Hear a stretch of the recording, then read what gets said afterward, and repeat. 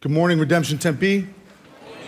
My name is Jim Mullins, one of the pastors here. It is a gift to be with you this morning and to worship Jesus together. I want to start this morning by asking a question. Can you convert to a religion and not even know it?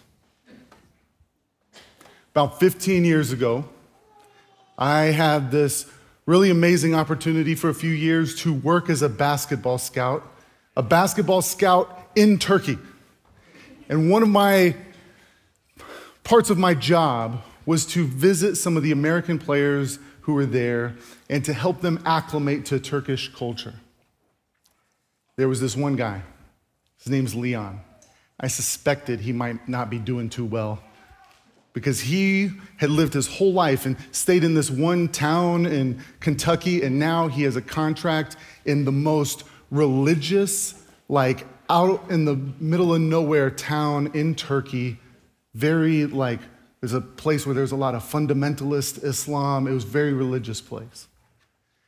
And I showed up, and you could tell that he was so happy to see me because he didn't know what he was doing. He had a beard out to here. I asked him, "What's going on?" He said, "I don't know how to buy razors. I keep going to the store, they're locked in the little thing, and I don't know how to ask somebody to unlock them." I said, "Look, man, how can I help you? I want to help you navigate." And he said, "Look, man, I am so hungry. I can't find a place to go to eat."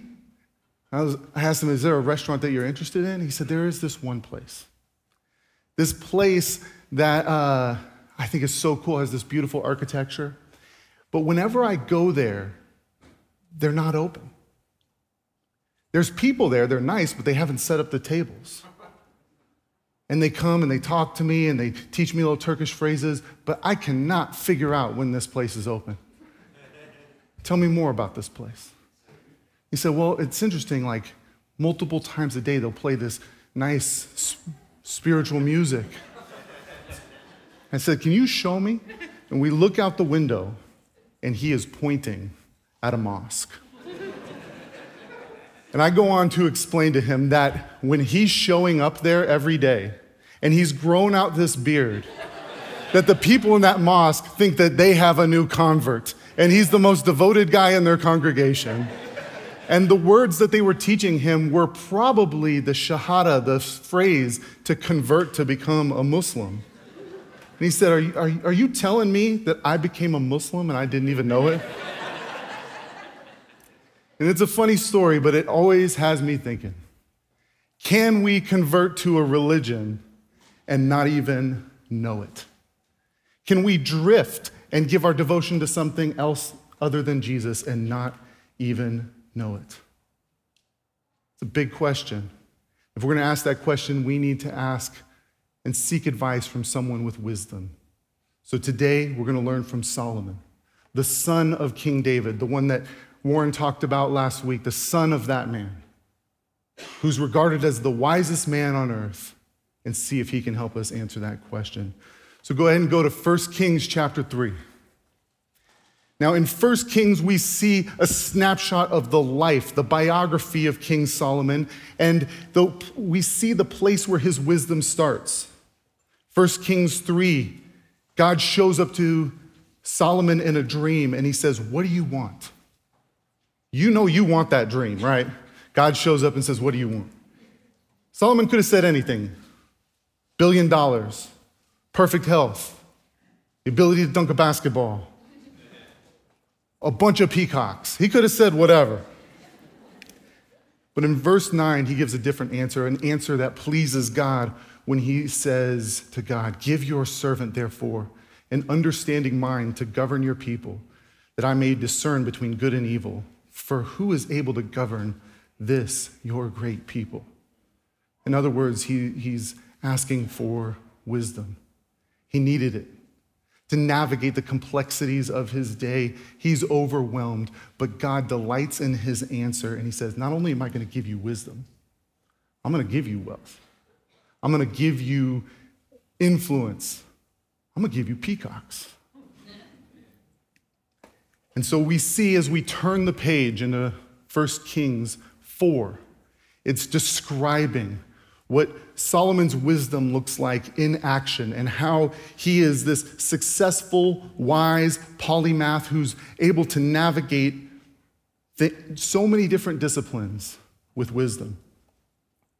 Verse 29, it says, God gave Solomon wisdom and very great insight and a breadth of understanding as measureless as the sand in the seashore. A breadth of understanding. What did this look like? Solomon was creative. He was like a cross between C.S. Lewis and Drake. Verse 32 says that he dropped 3,000 proverbs and 1,005 songs. That's 10 times more than the Beatles, right? He understood nature. He was like the Bear Grylls of ancient Israel with a vast knowledge of plants and animals. He was a wise diplomat. He was like the Winston Churchill of ancient Israel, as in verse 34, it says that kings came from all over the world, not to fight him, but to learn from him. He was a savvy business leader. He was like the Elon Musk of ancient Israel. And in multiple places, it talks about his vast wealth. Some have said that if you look at Solomon's wealth in today's terms, it would be about $2 trillion. It's a lot of money.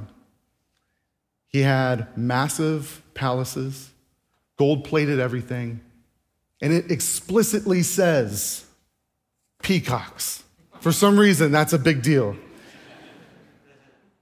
Then we turn the page to 1 Kings 5, and we see the ultimate act that Solomon is going to do. The thing that he had been waiting to do his whole life, to build the temple. They had been longing for a temple to be in the city, a place where God's presence would be there, where heaven met earth.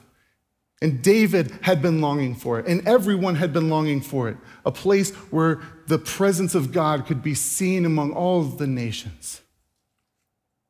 And he builds it, and it's beautiful. And they have this big ceremony, and in chapter 9, God shows up and says, I'm going to dwell here. Just don't do one thing. The thing I keep repeating over and over in Scripture.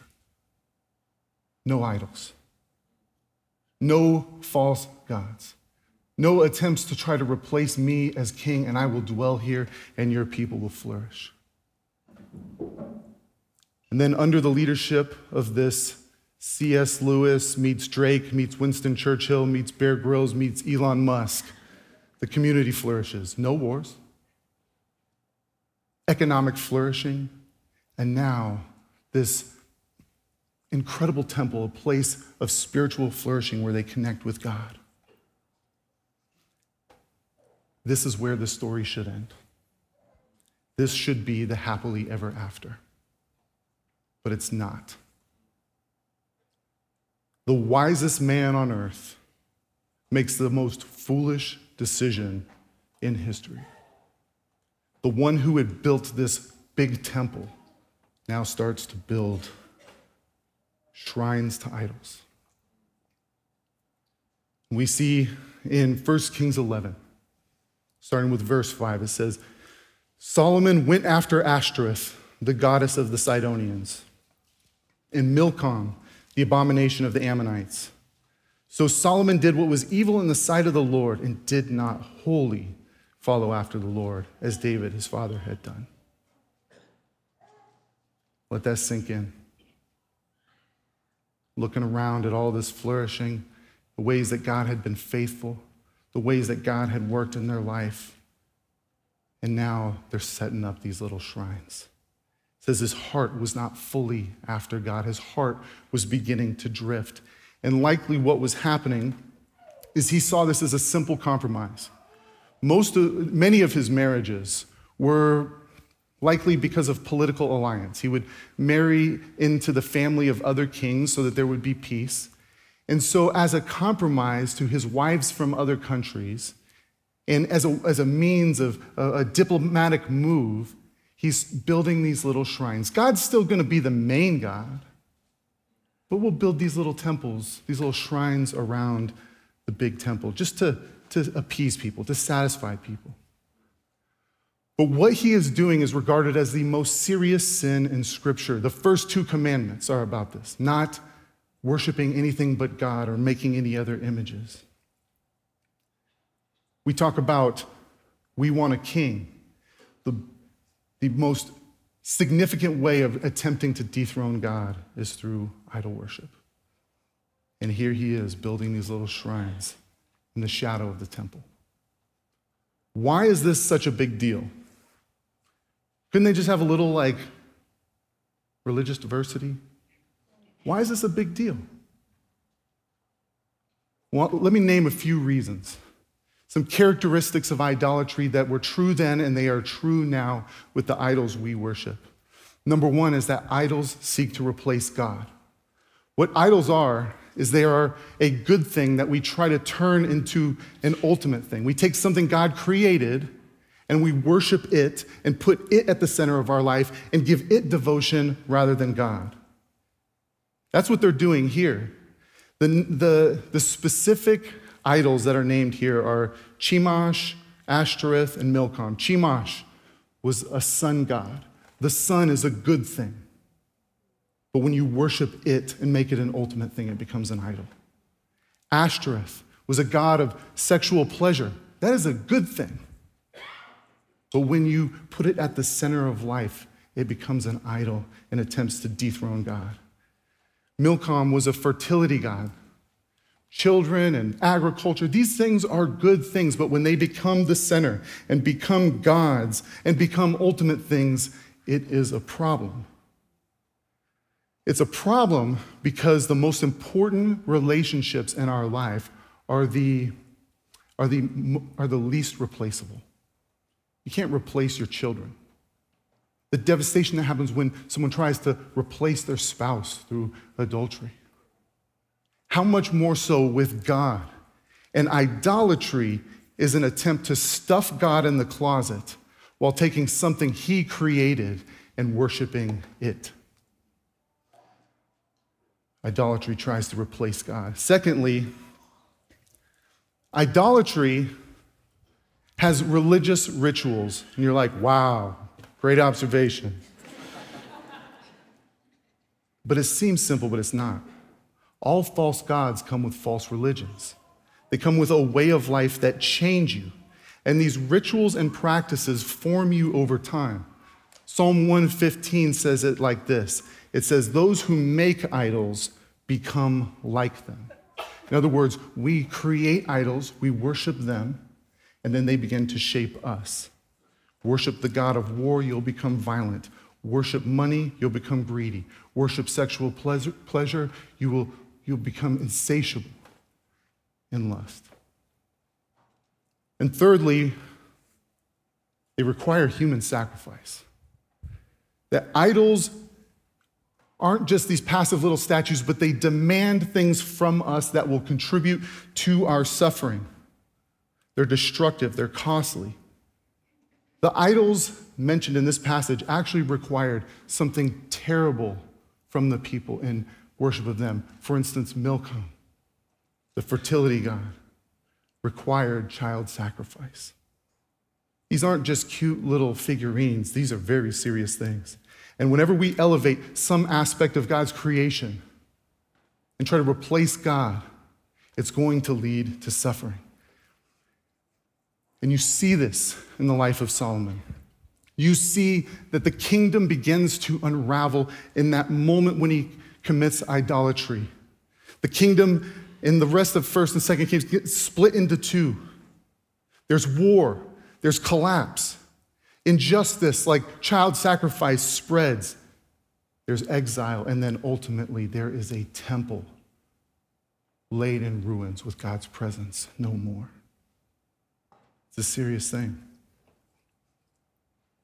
So we ask the question, can you convert to another religion and not even know it?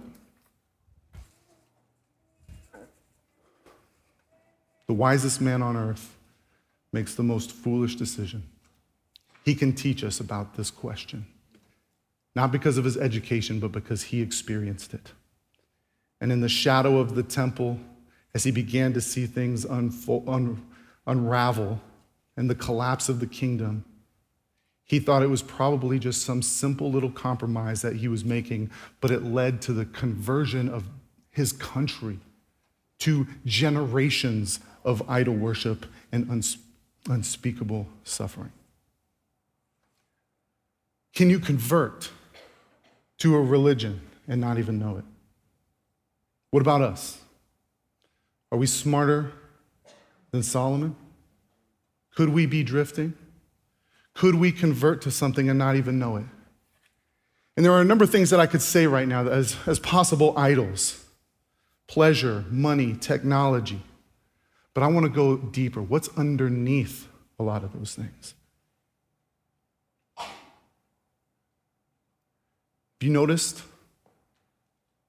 that we rarely ever have anyone in our churches convert to one of the major world religions? Islam or Hinduism or Buddhism? Are we the only ones who've figured out how to not follow idols?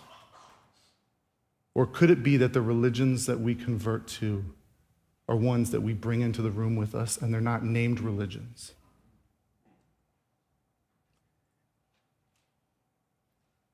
Here's where I'm going to land today. The cultural and political idols of our day are the religions of our day that we're converting to and not even knowing it. In 2016 is when I saw this.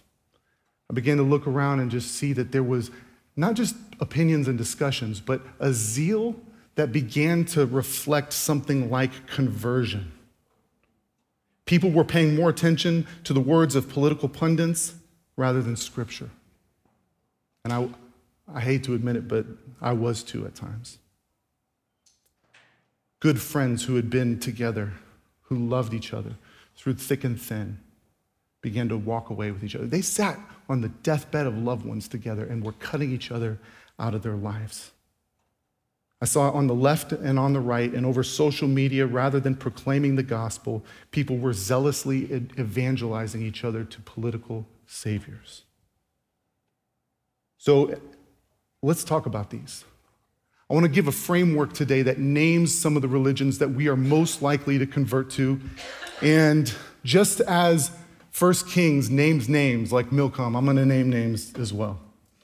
But let me give you a few disclaimers. Disclaimer number 1, my goal is to be an equal opportunity offender. We've got a very politically diverse congregation that leans different ways, and I think that's beautiful. And I think that means that there's even more idols that we need to address. Don't look at someone else in this room and be like, yeah, you need to hear that. Because the next point is probably coming for you. Number 2, hear this really clearly. I'm not telling you how to vote, and I never will. And I'm trying to name the idols that are in competition with King Jesus. And you could not pay me enough. You couldn't pay me $1,000 and 20 peacocks to tell you how to vote. But I will tell you to worship Jesus over those things. And the third just disclaimer is that since 2020, I've been so proud of this congregation and the way that you have put Jesus at the center and not these ideologies, but I almost hesitate to bring it up. But we need to bring it up because people are spending billions of dollars to lure you to another allegiance and to get you to tear apart from one another. So let's talk about the landscape of these religions and of these idols and where they come from. See, in 2020, I thought it was a left-right thing, that it was polarized and that there were really two main religions. But I think it's more complex than that. Started to see things that didn't quite fit into that spectrum and fractures within even the left and right, and realized that there's another philosophical axis at work, which is a modern, postmodern axis. These other two forces are very powerful forces in the Western mind. And with these four forces, it's pulling in different directions. Now you might be like, what's modern, postmodern? I'm gonna give you a simple, quick explanation. If you know philosophy, you're gonna wanna slap me, but I'll take the slap over them falling asleep. So, modernity is a worldview that grew out of the Enlightenment. It's where you place faith in the rational aspects of the mind, scientific method, and you're building strong institutions and technologies to make the world a better place, to solve all the world's problems through human ingenuity. If there's a visual stereotype, it's this clean-cut scientist in a lab thinking he's going to figure out the world, and then World War is going to happen a few years after this guy does something. So that's modernity. Postmodernity is here's your visual stereotype. It's a reactionary movement that's focused on deconstructing modernity because it saw the failings of modernity, world wars, nuclear weapons, oppression in the name of science like eugenics. And so it rejects the institutions of modernity. And Jean-Francois Lyotard, he's got a cool name, he says that it's that postmodernity's incredulity toward meta-narratives. In other words, big stories, big morals, big universals that try to explain all of life, they're just oppressive. And what we really need to do is focus on our experience, and the truth comes from our what we think. And we need to focus on ourselves and just construct ourselves. There aren't these big universals. Modernity is about discovering the world, postmodernity about creating your own world. And so here we have the 4 quadrants that are created with these cultural forces. And within each of these, I think, stands a religion within each quadrant that has an idol that's trying to replace God. It's essentially a good thing that's becoming an ultimate thing. Religious rituals that form us, and it requires human sacrifice. So let's talk about it. The modern left, that quadrant, the upper left quadrant, takes a good thing of progress. If there's one word we call it progress. And it becomes an ultimate thing, and a way of life forms around it. And many of us convert to the religion of progress without even knowing it. If this religion had a creed, it would be to change the world. It's a very optimistic religion that believes that if we just apply ourselves to technology and rationality, then we can find solutions to disease and poverty and hunger, and we can, through education and research, change everything. This religion has a sacred text, the Holy Scripture, that replaces the Bible as the source of truth sometimes. Maybe things like TED Talks or NPR or academic research, to where if you hear it there, that's when you'll believe it. It has preachers and prophets, figures like Bill Gates or the Clinton family, or maybe the worship leader is like Bono singing the songs about changing the world. And it preaches this gospel that human ingenuity will bring global flourishing and eradicate AIDS and solve climate change and end world hunger. Is there anything good in here? Yeah. Progress is a good thing. It's a part of the creational good that God intended for us in Genesis 1, when God said for us to be fruitful and multiply and to fill the earth.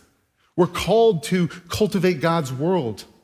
And because of influences like this, we have electricity, we've got air conditioning, any medicine you've ever benefited from.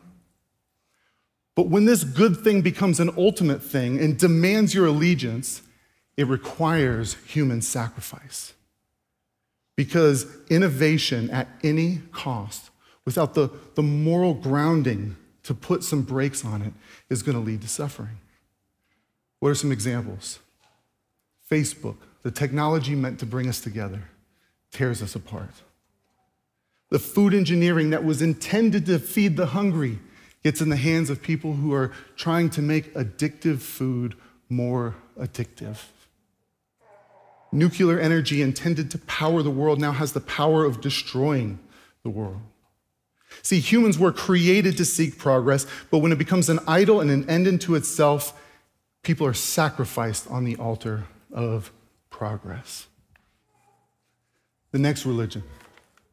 If there was one word that we could give to it, it would be responsibility. And if it had a creed, the creed would be, pull yourself up by your bootstraps. Work hard, be responsible. It's a vision of pursuing the American dream to focus on oneself and one's family. It reduces all of society to a lack of responsibility or moral corruption or the failure of the family. People in this will say that if you work hard, you'll get what you deserve, you'll prosper, and if you don't, you reap what you sow. Where do they get this? Holy scriptures, like the Wall Street Journal or the Daily Wire. Prophets and preachers, the old great high priest of this, Ronald Reagan, or more modern pastors like Ben Shapiro or Jordan Peterson, or maybe even the dirty jobs guy, Mike Rowe. They preach a gospel that the world will be saved if we just work hard, have good morals, and take responsibility for your actions, your family, and your prosperity. Is there anything good here? Absolutely. It's a part of our creational intent. God's creational intent. In Genesis, he creates humans and he says that they put them in the garden to work it and to keep it. Work and responsibility, these are important parts of creation. But when it becomes ultimate, it requires human sacrifice. And there's a temptation in this quadrant when it becomes a God to ignore the Bible's call for justice, for caring for the poor. It says, if people would just be responsible, they wouldn't be in this situation. And there's a tendency to look down on single mothers trying to make ends meet, homeless people who are struggling with schizophrenia, or the young woman medicating the pain of childhood abuse with amphetamines. It's a sacrifice of passivity that says if they would have just had better parents or worked a little harder, they'd be fine. We were created to be responsible and to work hard. But when it becomes an idol, we sacrifice the poor, we sacrifice the suffering on the altar of responsibility. Now we come to the ones where people are going to get real offended. The postmodern left, the postmodern right. In that quadrant, I would say it's a religion of identity. Identity is good. God made us male and female. God made us of different ages and ethnicities. It's good. When you make it an ultimate thing, it becomes a religion with a creed of live your truth. Don't let anyone tell you how to live your life. Rather than looking for universal truth or morality, it's a religion focused on discovering and constructing a sense of self. And that often will come through self-expression. It says that identity comes through self-expression, through discovering your authentic desires and being your authentic self. So you take personality tests and you acquire particular tastes and you're looking for that career and all these things to answer the question of who am I? What's the sacred text of this one? TikTok, Instagram. Social media with influencers who will give you the vast array of options of what is an acceptable identity, and then you will curate those to say, here is who I am. The preachers and prophets of the don't let anyone tell you who you are, who you need to be religion. Lady Gaga, Lil Nas X, Alexandria Ocasio-Cortez in the political world. And they preach a gospel that the world will be saved through deconstructing and dismantling all of the institutions and ideas that keep people from expressing their true selves. Is there a good thing? Yeah. Our identity is created by God. We're created in his image. Genesis 1:27 says we're created in the image of God, male and female. In the beginning, there's already differentiations of the nuances of identity. And you see throughout Scripture, things like ethnicity are carried into eternity. They're important. But when it becomes an idol, there's human sacrifice. You see, this worldview sees the evil in the world, but not within oneself. And so therefore, in an attempt to dismantle broken things, unjust structures, it often dismantles good parts of God's creation, things like marriage and virtue and life. Like marriage.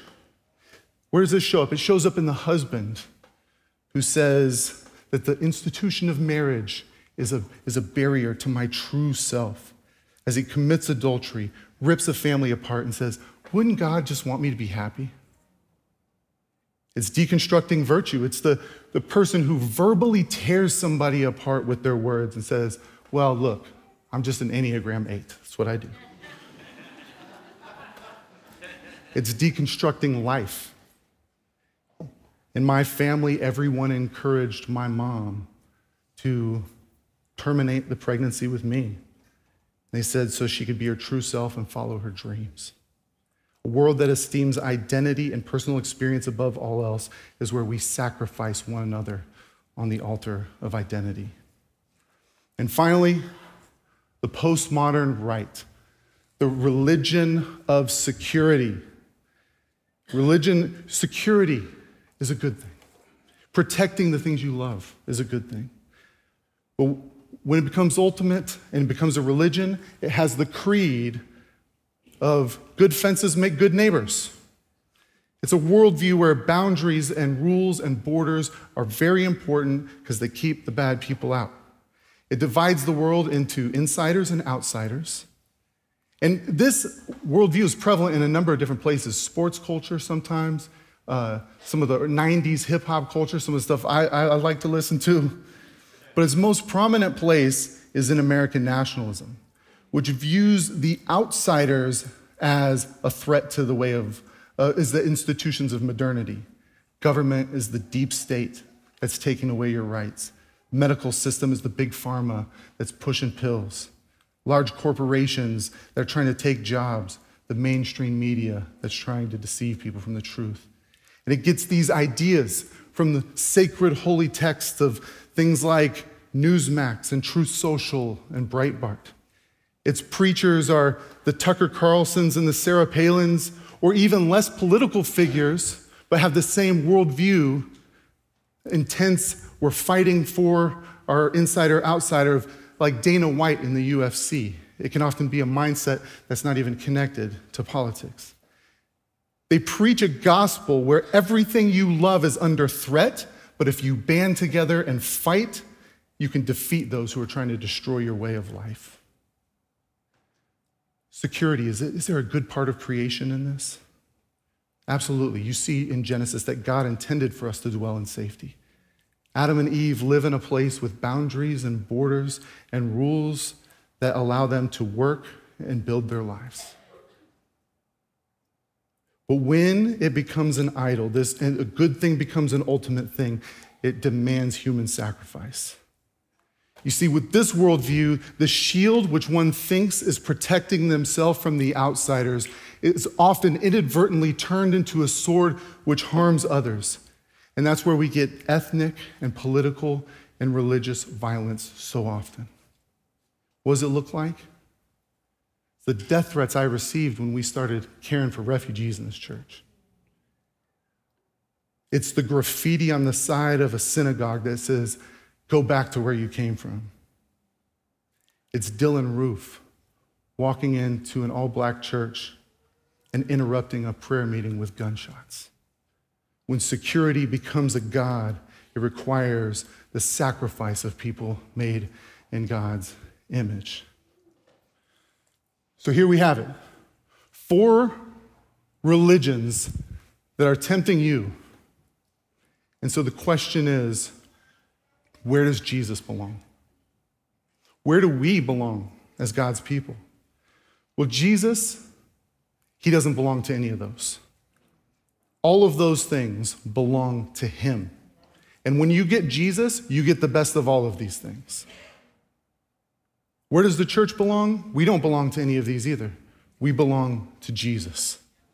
And so Jesus stands at the center of this world of idols, and he sets up a table, and that table is called the church, where we all lean in different directions, but our allegiance is only to Jesus, and we feast together, learn from one another, worship Jesus together, and while we may lean in different ways, we only bow in one direction. My encouragement is for you to stay at the table. This table that Jesus sets up, to stay at the table with one another. Days are coming when People are investing top dollar to get you to split apart. And there will be a temptation to cut people out of your life and to turn to whatever your news is instead of Scripture.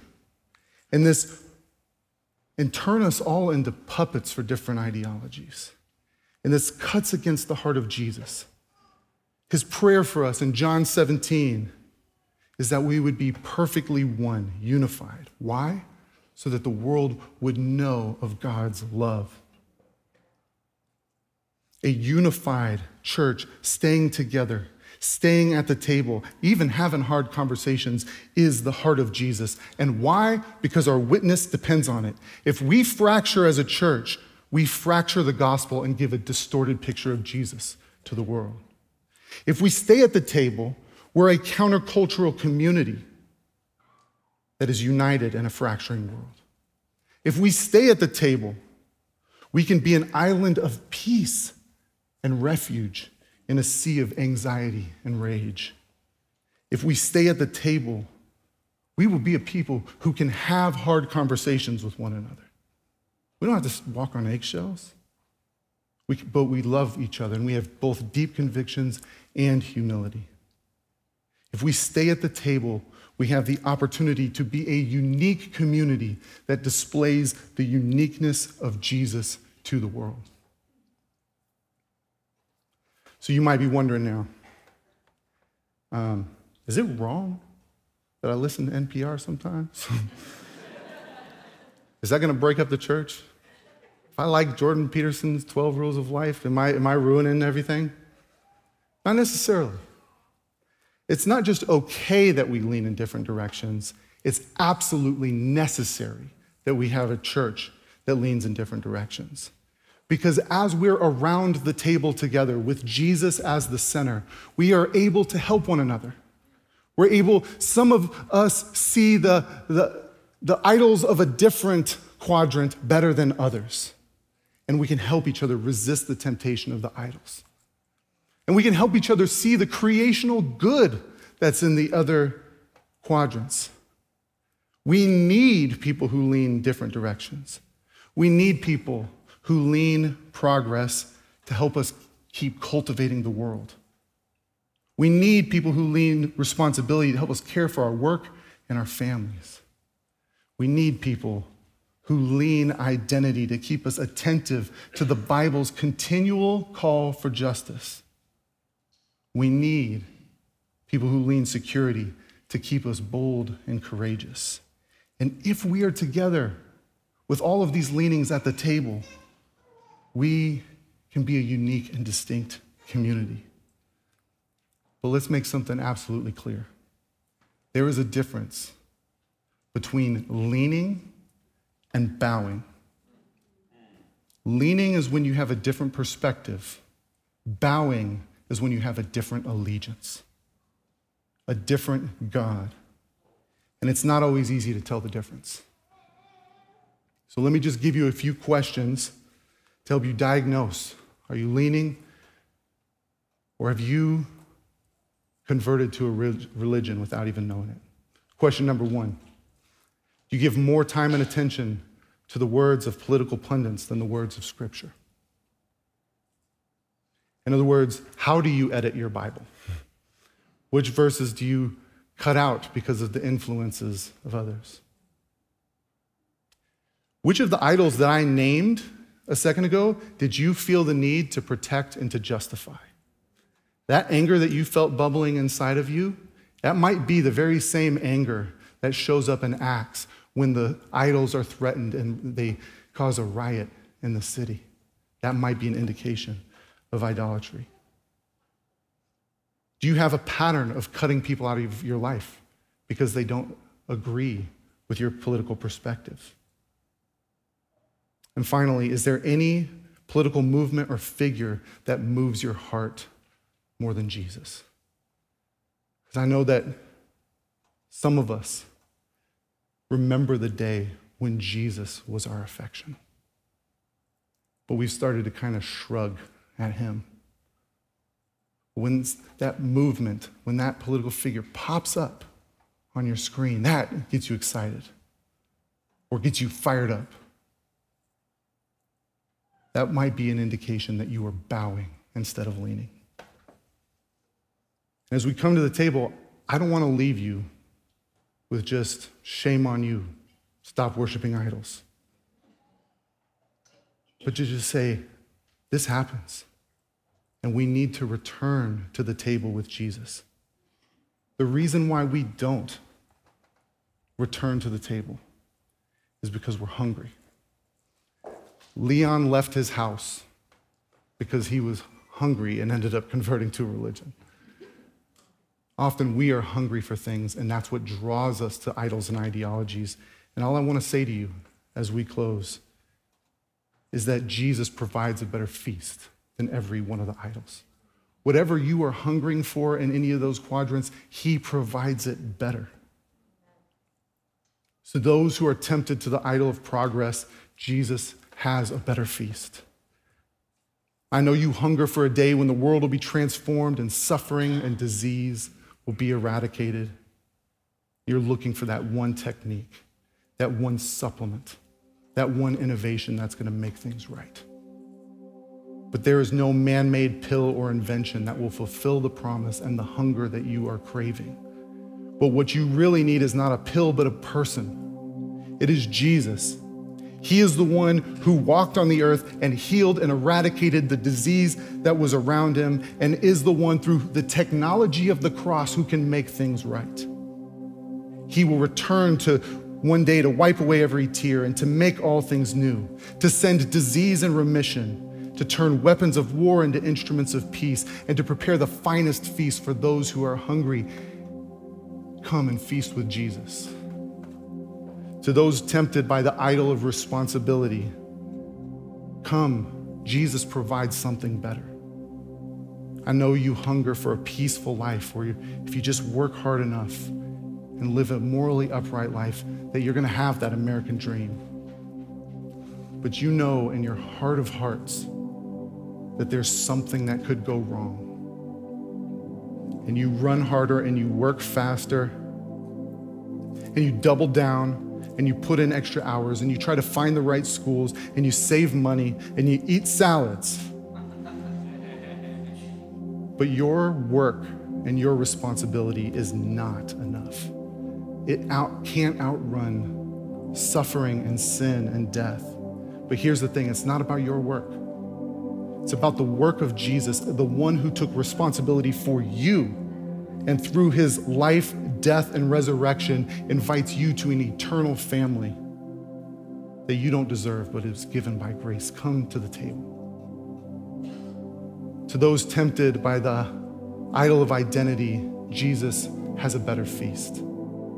I know that you long to be known and to be seen and loved.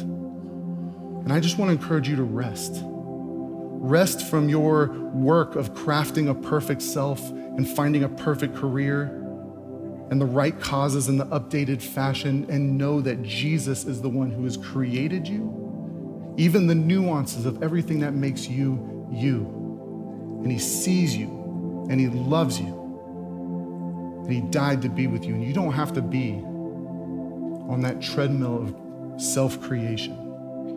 He's not just pursuing you, but he's pursuing all who need justice and are oppressed and trampled and overlooked in the world. To those tempted by the idol of security, come feast with Jesus. He offers something better. I know you hunger for a life where the things that you love the most are not under threat from the outsiders. And you are right, there are outsiders that are threatening the things you love the most, but you've chosen the wrong outsiders. The outsiders that are really after the things you love the most are sin, Satan, and death, and they have no place in God's creation. And you are right that someone needs to step up and deal with them, and someone has. Armed with his life, death, and resurrection, Jesus fights the fight that you could not win, was loyal to you when you weren't loyal to him, and who welcomed you to the table when you were an outsider because of your sin. Friends, let's come now and take communion. And as we take communion, let this be a release of our idols and to take up the elements as a way of pledging our ultimate allegiance to Jesus and our commitment to staying with one another at the table. Let's pray. Father, we pray the words of Psalm 115, not to us, but to your name be the glory. Not to any of the idols or ideologies that want to compete with you, but to your name be the glory. In you, Jesus, are found all of the gifts of your creation. And so, God, help us to delight in the good gifts, to resist the idols, to stay with one another as a community of love, and to be a people that bears witness to the world. And God, we pray that as we come and take communion now, as we receive the bread and the wine, that we would receive it in a way that says Jesus is more satisfying than what anything else has to offer. In Jesus' name we pray. Amen.